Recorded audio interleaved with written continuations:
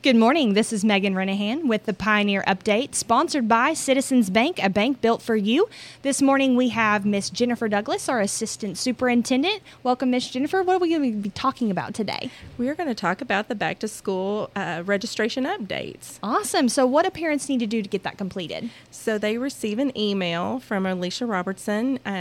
It's in PowerSchool, and this is all their back-to-school paperwork. We don't do the old paper packets anymore. It's all online. It takes maybe 5 minutes. They can update all their students' information.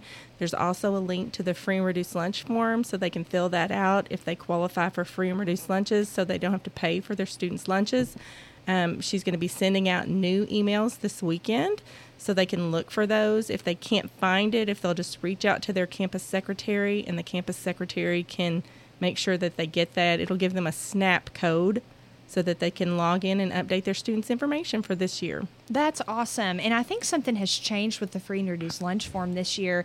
Isn't it that if you qualify for reduced, it's at zero cost? That's true. So this year, if you qualify for free or reduced, then your student will eat free of charge for the entire year. Man, that's awesome. And I know that with my household income, whenever I was growing up, we always qualified for reduced meals, and that was so beneficial. So I'm glad that that'll be helping some of our parents' pocketbooks as well. Yeah, and even if you're not sure, it's always good to fill that out just in case, and you might qualify, and it'll help your pocketbook. So you bet. And then I actually have 2 $100 gift cards for someone who fills out those free and reduced lunch forms. So we're going to do that drawing here in a couple weeks. We're going to give people time to fill out that registration update. And so we'll have a drawing for a $100 Walmart card and a $100 Shell Station card. So, we're going to be helping some people out with that too. That's great. And right now we've had about 1,400 people already complete their back-to-school updates. And so that's about half of our population. So we want to really encourage families to look for those emails and fill out that paperwork so that